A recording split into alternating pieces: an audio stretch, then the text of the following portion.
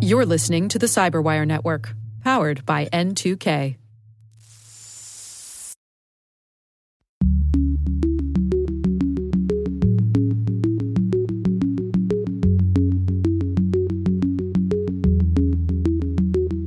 If we couldn't get our act together in the last several years, when we've seen some of the biggest breaches of our time, then I'm not quite sure if we're going to be able to get our act together for federal privacy legislation.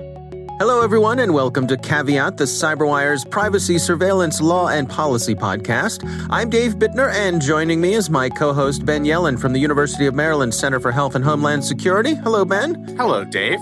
On this week's show, Ben looks at potential reactions from the Biden White House to the SolarWinds hack. I look at growing momentum behind a Google antitrust suit. And later in the show, my conversation with Heather Fetterman from Big ID on the impact of Virginia's new Consumer Data Protection Act. While this show covers legal topics and Ben is a lawyer, the views expressed do not constitute legal advice. For official legal advice on any of the topics we cover, please contact your attorney. With over 8,000 threat hunters analyzing over 65 trillion signals daily, Microsoft works tirelessly with the federal government to keep our nation's data secure. This 30-year-plus partnership is driving mission innovation that is secure by design. Whether optimizing your existing defenses or tackling advanced threats with AI, Microsoft gives you the intelligence and the automation you need to defend at mission scale. Let's work together to stay ahead of emerging threats and secure your mission anywhere. Learn more at aka.ms/fedcyber. That's aka.ms/fedcyber.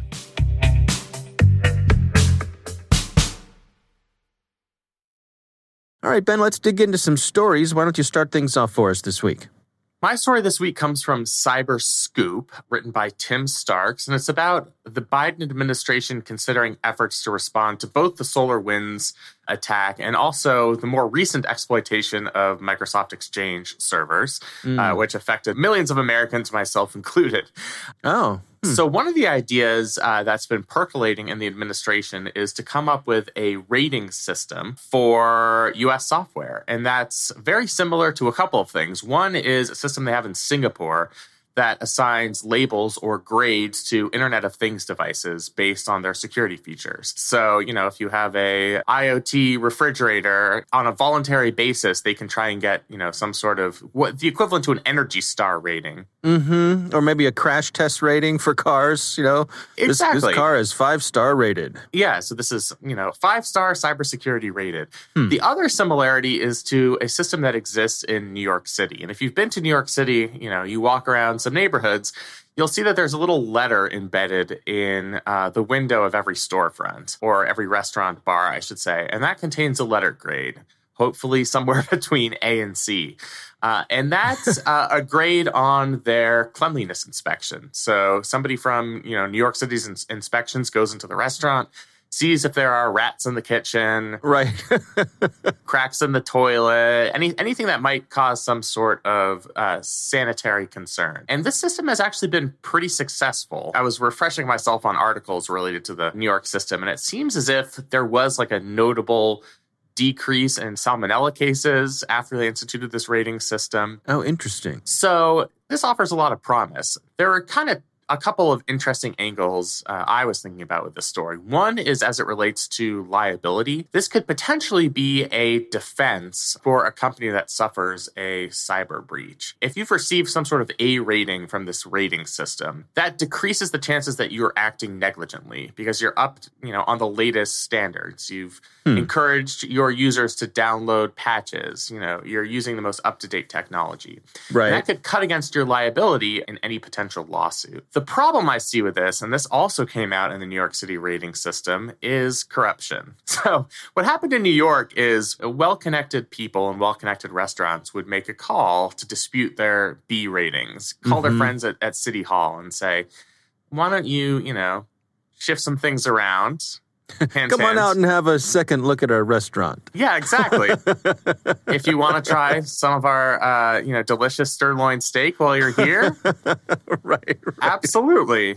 Yeah. So that definitely happened. This was when Mike Bloomberg was mayor, and that was actually a pretty big, significant public relations hit for the entire system. You worry about that a little bit here. If this rating system becomes the type of thing where Microsoft and Google can get in on the ground floor and try and lobby whomever the authority is. It's probably going to be a board set up by Congress to try and improve their ratings. And that could potentially increase their market share. And that might actually be disadvantageous to the smaller companies who don't have that level of influence.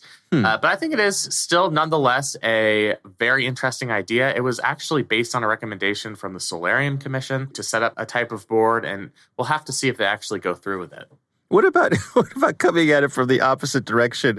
I'm thinking, and this is absurd, but bear with me. The liability side. That what if a company has a lousy rating and something bad happens, so they can go back and say, "Well, I mean, come on, we had a D rating and they used us anyway. You can't blame us. It's not like they weren't warned." It's all right there. Yeah, I have a feeling that's not going to bode well for their chances in court on viability.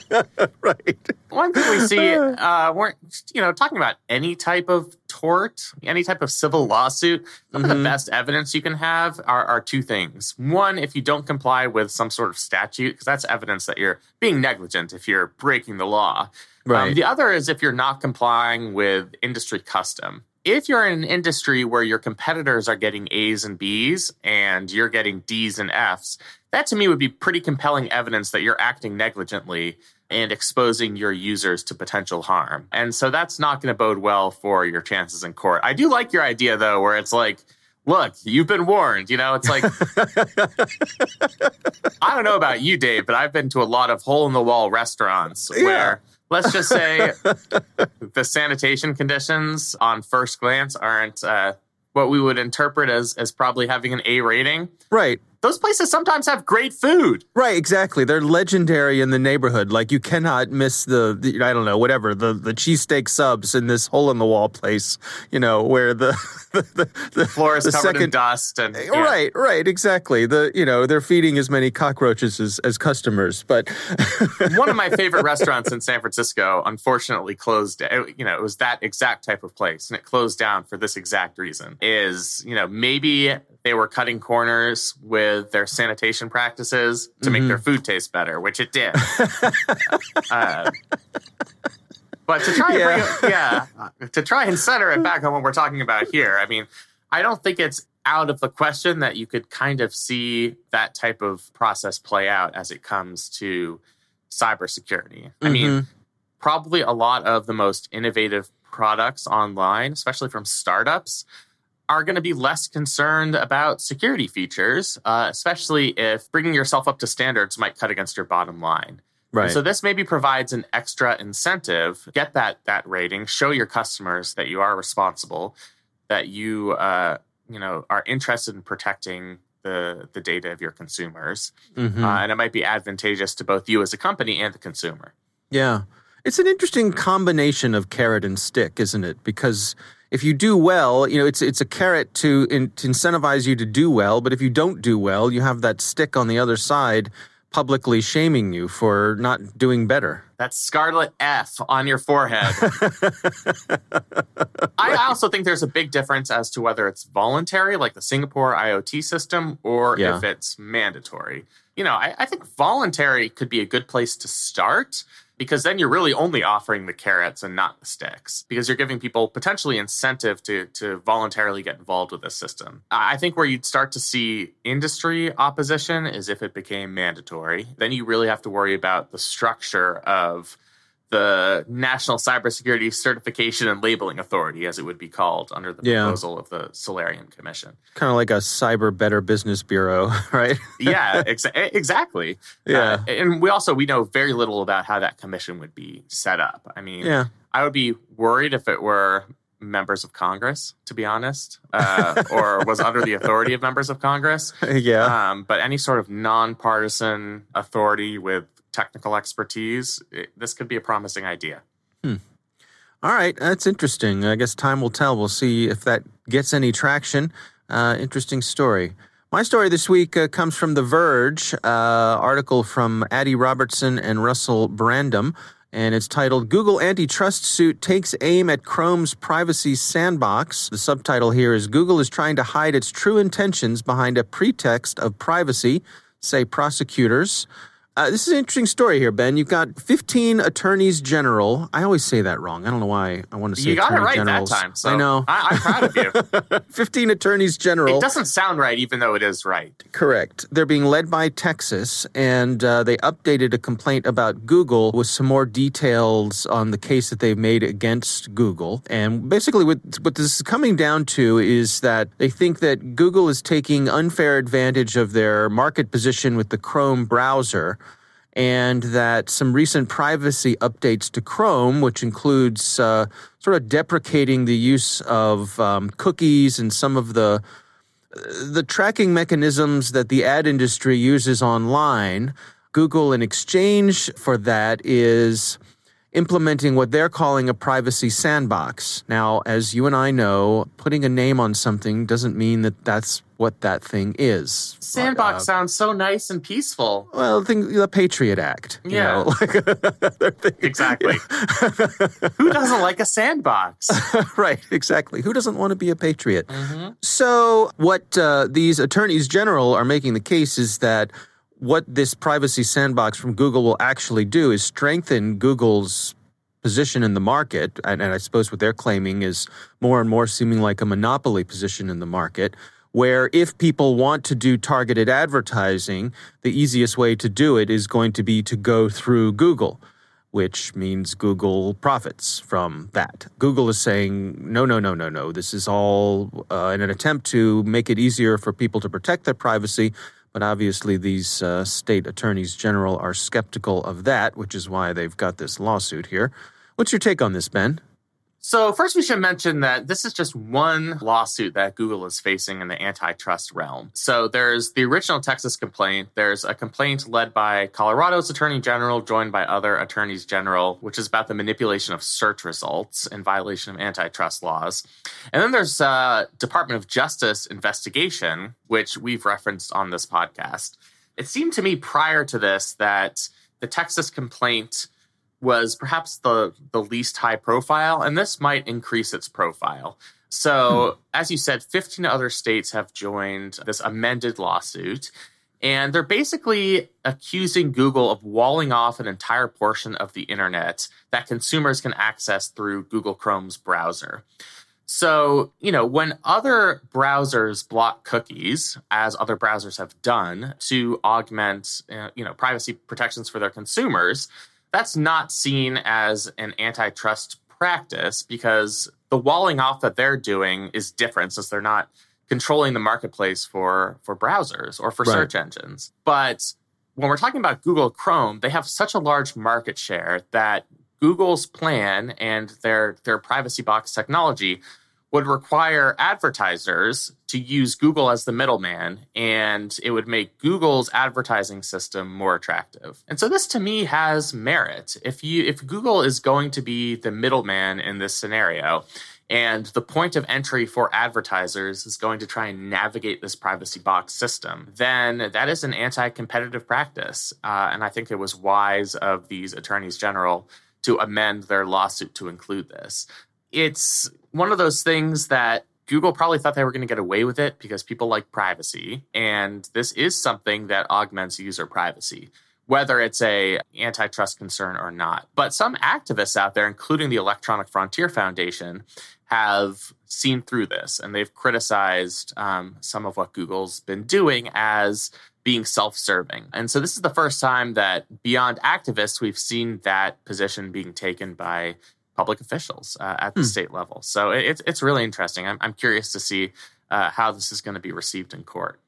Now, from an antitrust point of view, is this a situation where, for example, if Google spun off the team who makes Chrome, made that an independent company, or sold it off or whatever, so that it wasn't shackled to the advertising part of Google, right? Those two aren't communicating with each other, presumably behind the scenes, in the best interest of the larger company. Could that be a solution? Could that be a remedy that the government would seek? Potentially. There are a lot of problems with that because you can manipulate, your corporate structure in such a way where, maybe they're technically not part of the Google family anymore, but the profits filter up to Google. It's one of those things where you'd really have to ensure some type of independence. I think what you're getting at is it's not the action itself that's necessarily the antitrust violation. It's the action combined with the fact that it's Google and they have this large market share. I don't know if that's going to be a proper remedy, and it's certainly not one that Google wants. I mean, it's one of the most profitable parts of their portfolio is having this gargantuan advantage in browsers. Everybody uses Google Chrome. So, I don't think that that's something that they're going to give up as willingly. Yeah. And I suppose that we're in this for the long haul, right? None of this is going to get solved quickly, right? Never. No. I mean, this is going to take years. As I said, this is part of several lawsuits against Google. We've now seen, this complaint amended. There could be further amendments to the complaint. Google's going to file their answer at some point. We've already gotten a hint as to what they're going to say in their answer, which is that the attorneys general here are mischaracterizing their business and mischaracterizing the privacy sandbox. And so we'll see exactly what their argument is there. But then, we could be talking about years of discovery where the court and attorneys for each side try and dig into exactly how Google has tried to illegally take advantage of its position in the marketplace. And yeah, that takes a really, really long time. And a lot of attorneys are going to get very rich off this lawsuit. Unfortunately, I'm not one of them, but somebody's going to get very lucky. Right. Most importantly. Yeah. All right. Well, again, that story is from The Verge, and we'll have a link to that in the show notes. It's time to move on to our listener on the line. We got a nice note from a listener in the UK, someone named Ricky, and they write in and say, in part, I'm an avid listener from the UK and love the podcast. Well, thank you, Ricky. We appreciate that. Part of their message says, Clearview AI may have been able to get away with scraping data, and precedents seem to have been set in the US. Now, as per your discussion about Instagram having the right to offer image embedding to other sites and the copyright claim is relinquished once uploaded, how granular could one get with this premise as far as your understanding of their terms are? For example, once the image is uploaded, encoded, and stored in the most accurate technical sense, there will be differences in the ones and zeros when you really get down to it. In addition, any backup of that image, when duplicated, is by definition not the same image. Are there arguments to be made there, or is this one of those situations where lawyers can dance around that like the ship of Theseus thought experiment? I have to admit, I was not familiar with that metaphor.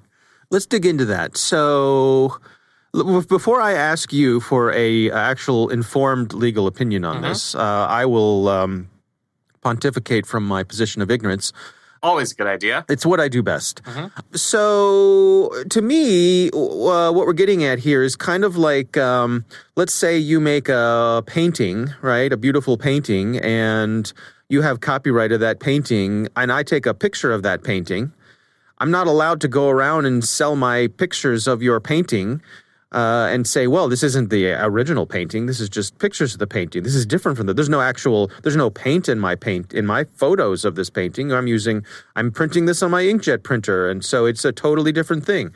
Well, if it's the same image, I would suspect if I went in front of a judge, they would say, yeah, it's the same image. Knock it off, right? Yes. Is that what we're getting here?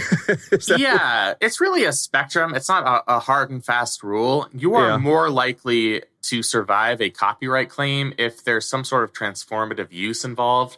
So if you're using that picture and altering it in a way that it changes its creative meaning, potentially as like a satire or some sort of public commentary, then, you might be exempt from a copyright claim under fair use. If there are minor changes in the zeros and ones, that's not going to vitiate the copyright claim. So even if the image is minimally altered, that's ultimately up for a judge and a jury to decide. Right. But it's highly unlikely that the copyright claim will be vitiated in that circumstance.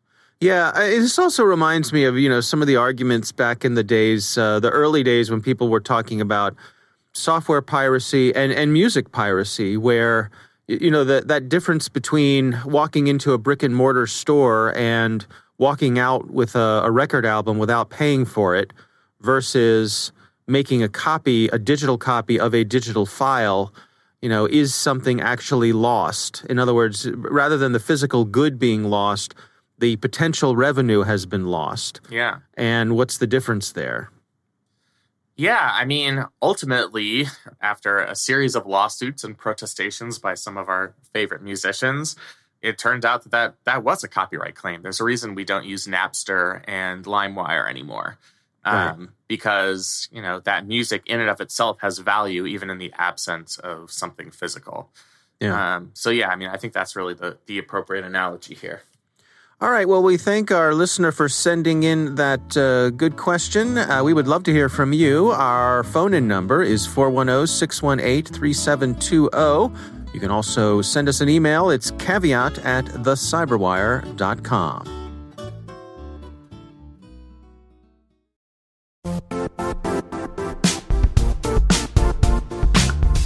And now, a word from our sponsor, Zscaler, the leader in cloud security. Cyber attackers are using AI in creative ways to compromise users and breach organizations. In a security landscape where you must fight AI with AI, the best AI protection comes from having the best data. Zscaler has extended its Zero Trust architecture with powerful AI engines that are trained and tuned by 500 trillion daily signals. Learn more about Zscaler Zero Trust plus AI to prevent ransomware and AI attacks. Experience your world secured. Visit zscaler.com/zerotrustai.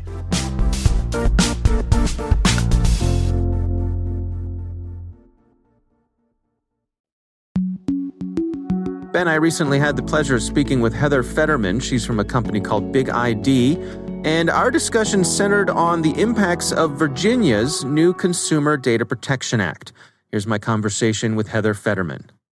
The Commonwealth has basically taken bits of GDPR and CCPA, the California privacy law, and created its own version of comprehensive consumer privacy legislation. So some of the similarities you might see here are certain data subject rights or consumer rights. There's also now requirements to do risk assessments for any highly sensitive data processing activities. The Attorney General has the ability to enforce the law. And there's also a category for sensitive data as well, and specific rights that have to be acted out for that as well. Can you give us an idea of what this means to your average Virginia resident here? How could this affect them? The good news is that any Virginia resident that wishes to exercise their consumer rights with an organization that does business with Virginians, not necessarily in the state of Virginia, but it meets a certain threshold. So I believe it's around 100,000, but I can confirm that offline. Essentially, they can go to their website, they can exercise their rights and basically say, I want to know what data you have about me. I want the ability to download that data. I want the ability for you to delete that data. Now, the one thing to keep in mind with this is that there are a number of exceptions. So any businesses that are considered a financial institution, they're essentially exempt. If they're a healthcare institution, they are exempt. There are several other exemptions as well. So there are rights for Virginians, but it's somewhat limited in scope as to what those businesses are. What about for a major platform, say like Facebook, who's sort of famous or dare I say notorious for vacuuming up all sorts of information about folks? Is this sort of thing going to affect them? Yes, Facebook would fall squarely within the sort of company that this would affect. And how would it affect them? What sort of things would they have to accommodate?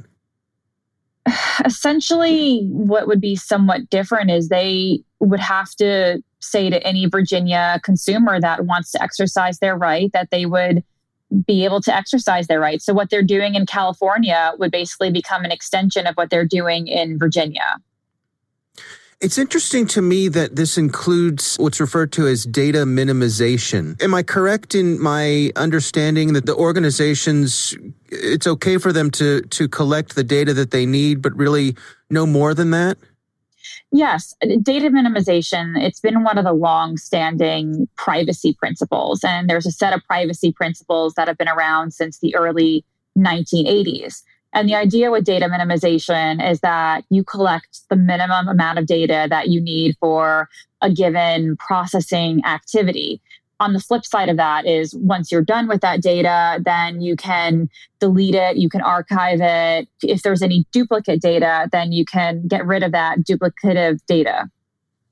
So how would this affect, say, we hear about these apps, for example, like, weather apps that are gathering up our location data that, in exchange for getting information about the weather, our location data gets collected and then gets sold off. Would this fall under something like this, that my location doesn't, have anything to do with my desire to see what the weather's going to be like? Well, it depends, because in the case of a weather app, location typically would be necessary. If I'm in California, then the weather in New York, while it might be interesting, it's not really going to be relevant to me if I'm waking up in Los Angeles one morning. Does the weather app need to know my advertising identifier? Do they need to know all of my contacts? In that sense, it becomes a bit more of a slippery slope, and I would say no. So for a weather app, location makes total sense to me. But once we start going into other types of information, then it becomes a bit more unclear. So it's up to the developers of these applications, as well as their businesses and their teams, to say, what do we need to create a functional product or service that's actually going to be in the best interest of our users? Now, does this still make these sorts of things opt out? In other words, the providers don't have to ask you if you want to opt in. They merely have to give you the option for opting out. Is that accurate? It's another one of those, it depends.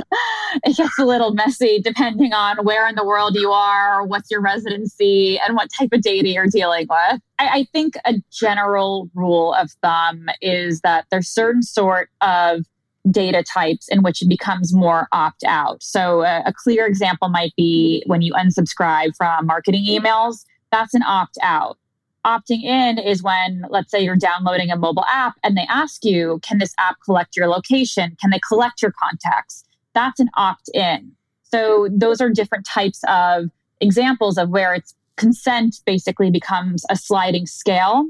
Within these various regulations, though, there are nuances or differences between when it needs to be opt-out versus opt-in. So the General Data Protection Regulation, GDPR, it's considered to be more of an opt-in regime for data collection as one of the legal bases for processing data. However, with the California's CCPA, that's opting out. So opting out of sharing information, opting out of the sale of information, choosing to say in the new version of coming out in California, I want to limit the disclosure of this information, of sensitive data. And Virginia is somewhat similar in that it's also opt out of wanting to opt out of the sale or sharing of that sort of information. Are there any significant ways that Virginia's law is different from, say, California's? Are there any ways that they've taken their own path here? In the United States, we have a very sector-specific approach to privacy regulation. That's how it's been for, let's say, the last few decades. There are specific laws around financial data. There's specific laws around healthcare data and children's data, and et cetera. California basically said, okay, so if you are going to be dealing with financial data that's going to fall under this financial law, then this financial data is not going to be regulated by this privacy law. However, anything that falls outside the scope of financial data for purposes under this law, we have jurisdiction to regulate this. You're on the hook for this law. Virginia took a different approach, and they basically said, well, any financial organization that is subject to this law, that they basically are out of scope for this law. So they don't have to worry. I don't know if the right way is to say they don't have to worry about it, because as a financial institution, I would still be wondering what's going to be coming down the pipeline from other state regulations. But that's one key difference that I've actually really seen and was frankly surprised by as well. Now, this made its way through Virginia's House and Senate pretty quickly. Was there broad bipartisan support for it? Yes. I mean, frankly, I was surprised by the speed at which this got through, considering privacy practitioners have had their eyes on Washington for years now, of seeing if something would pass there. And here, this, as you said, it went through within 3 weeks. There was pretty much bipartisan support. It seemed that the big sticking points that typically hold up privacy laws were already squared away. And one of those is typically around a private right of action, so the ability for an individual to sue. And that is not included in this law. It would just be the Attorney General enforcing this, which, just to add to your earlier question about differences, the California one does have the right for individuals to sue if there is a data breach. I see. As we record this, is this still on the governor's desk to be signed? Correct. I believe it fell on the governor's desk last Friday, and the governor has 7 days for official signature. But I would be very, very surprised if the governor did not sign this, considering the broad bipartisan support here. And it generally looks good for the state of Virginia. Where do you suppose we're headed with this? I mean, do you think we're going to continue to see the state-by-state approach to this, or could we eventually see something happen at the federal level? I'm going with the former. We're going to see more state-by-state activity. There's been a number of states that have been looking at their own privacy laws. Florida's governor has come out with an announcement. New York has come out with an announcement. Minnesota, Oklahoma, North Dakota. There's a bunch of states that are having active discussions. Virginia was the first one to get their act together. In terms of federal, I'm somewhat skeptical that we're ever going to get there.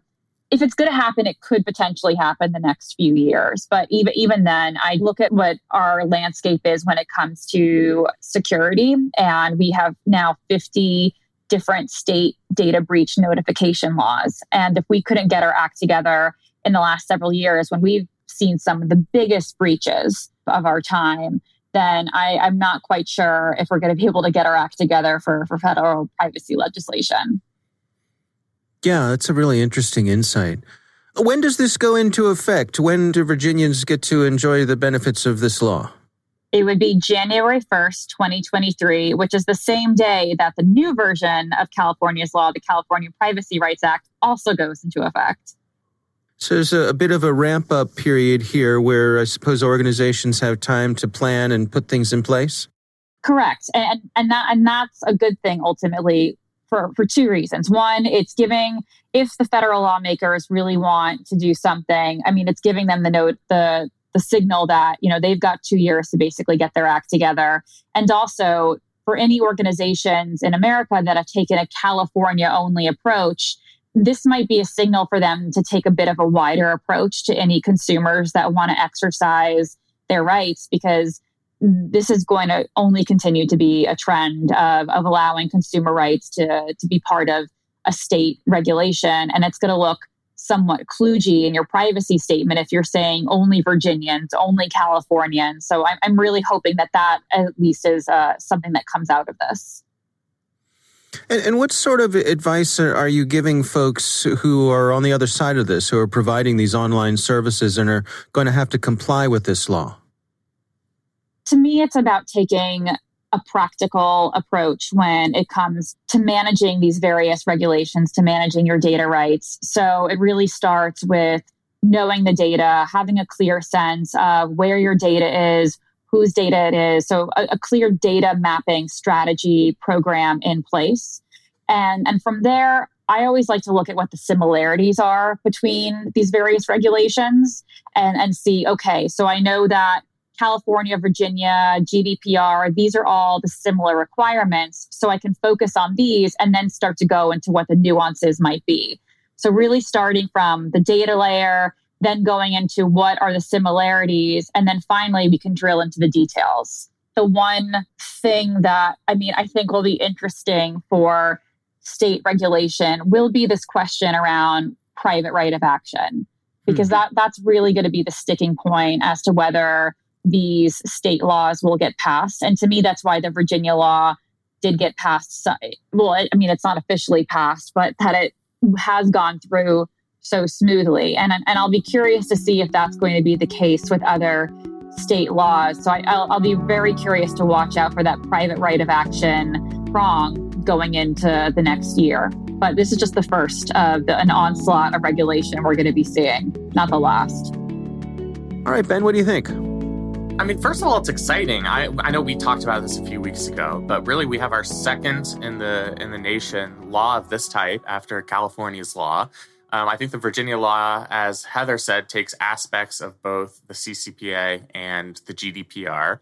And, it's just going to be really exciting and interesting to see how this plays out in the next couple of years before this law and the revised version of the CCPA go into effect in 2023. I also kind of glommed onto what she said at the end, where so much of what I look at in these laws is that private right of action, because that's really what gives the consumers a lot of power. And, without that, I think there's going to be more industry support for this legislation, for this type of legislation, but the legislation isn't going to be as robust. So I think that's a really interesting dividing line. And we're going to start to see more of these laws. It's not going to stop at California and Virginia. So you not only are going to have to deal with compliance issues with multiple states, but you're going to have to think about how they all fit together and whether this could be the impetus for some sort of federal data privacy law. Yeah. So I thought it was a really interesting interview. Yeah, it's just a quick note, too, as some of our listeners have pointed out, that it's not as if only California and Virginia have these laws either. In fact, California gets all the attention, but there are some other states that have implemented privacy laws, I believe even ahead of California. Yeah, California's is the most comprehensive and the most like GDPR, which is why people reference it. But, we've talked about other states where they have at least segments of similar data privacy legislation, Illinois, for example, being one of them. So, it is not just these two states. I think what's distinguishing about California now, Virginia, is the comprehensive nature of the legislation. Mm-hmm. All right. Well, again, our thanks to Heather Fetterman from Big ID for joining us. We do appreciate her taking the time. And now a word from our sponsor, Netskope. Netskope is a worldwide leader in SASE and Zero Trust. Its unified platform, Netskope One, provides optimized access and Zero Trust security for people, devices, and data anywhere they go, helping customers reduce risk, accelerate performance, and get unrivaled visibility into any cloud, web, and private application activity.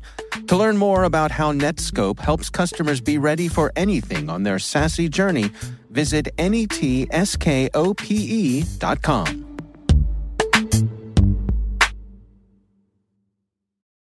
That is our show. We want to thank all of you for listening.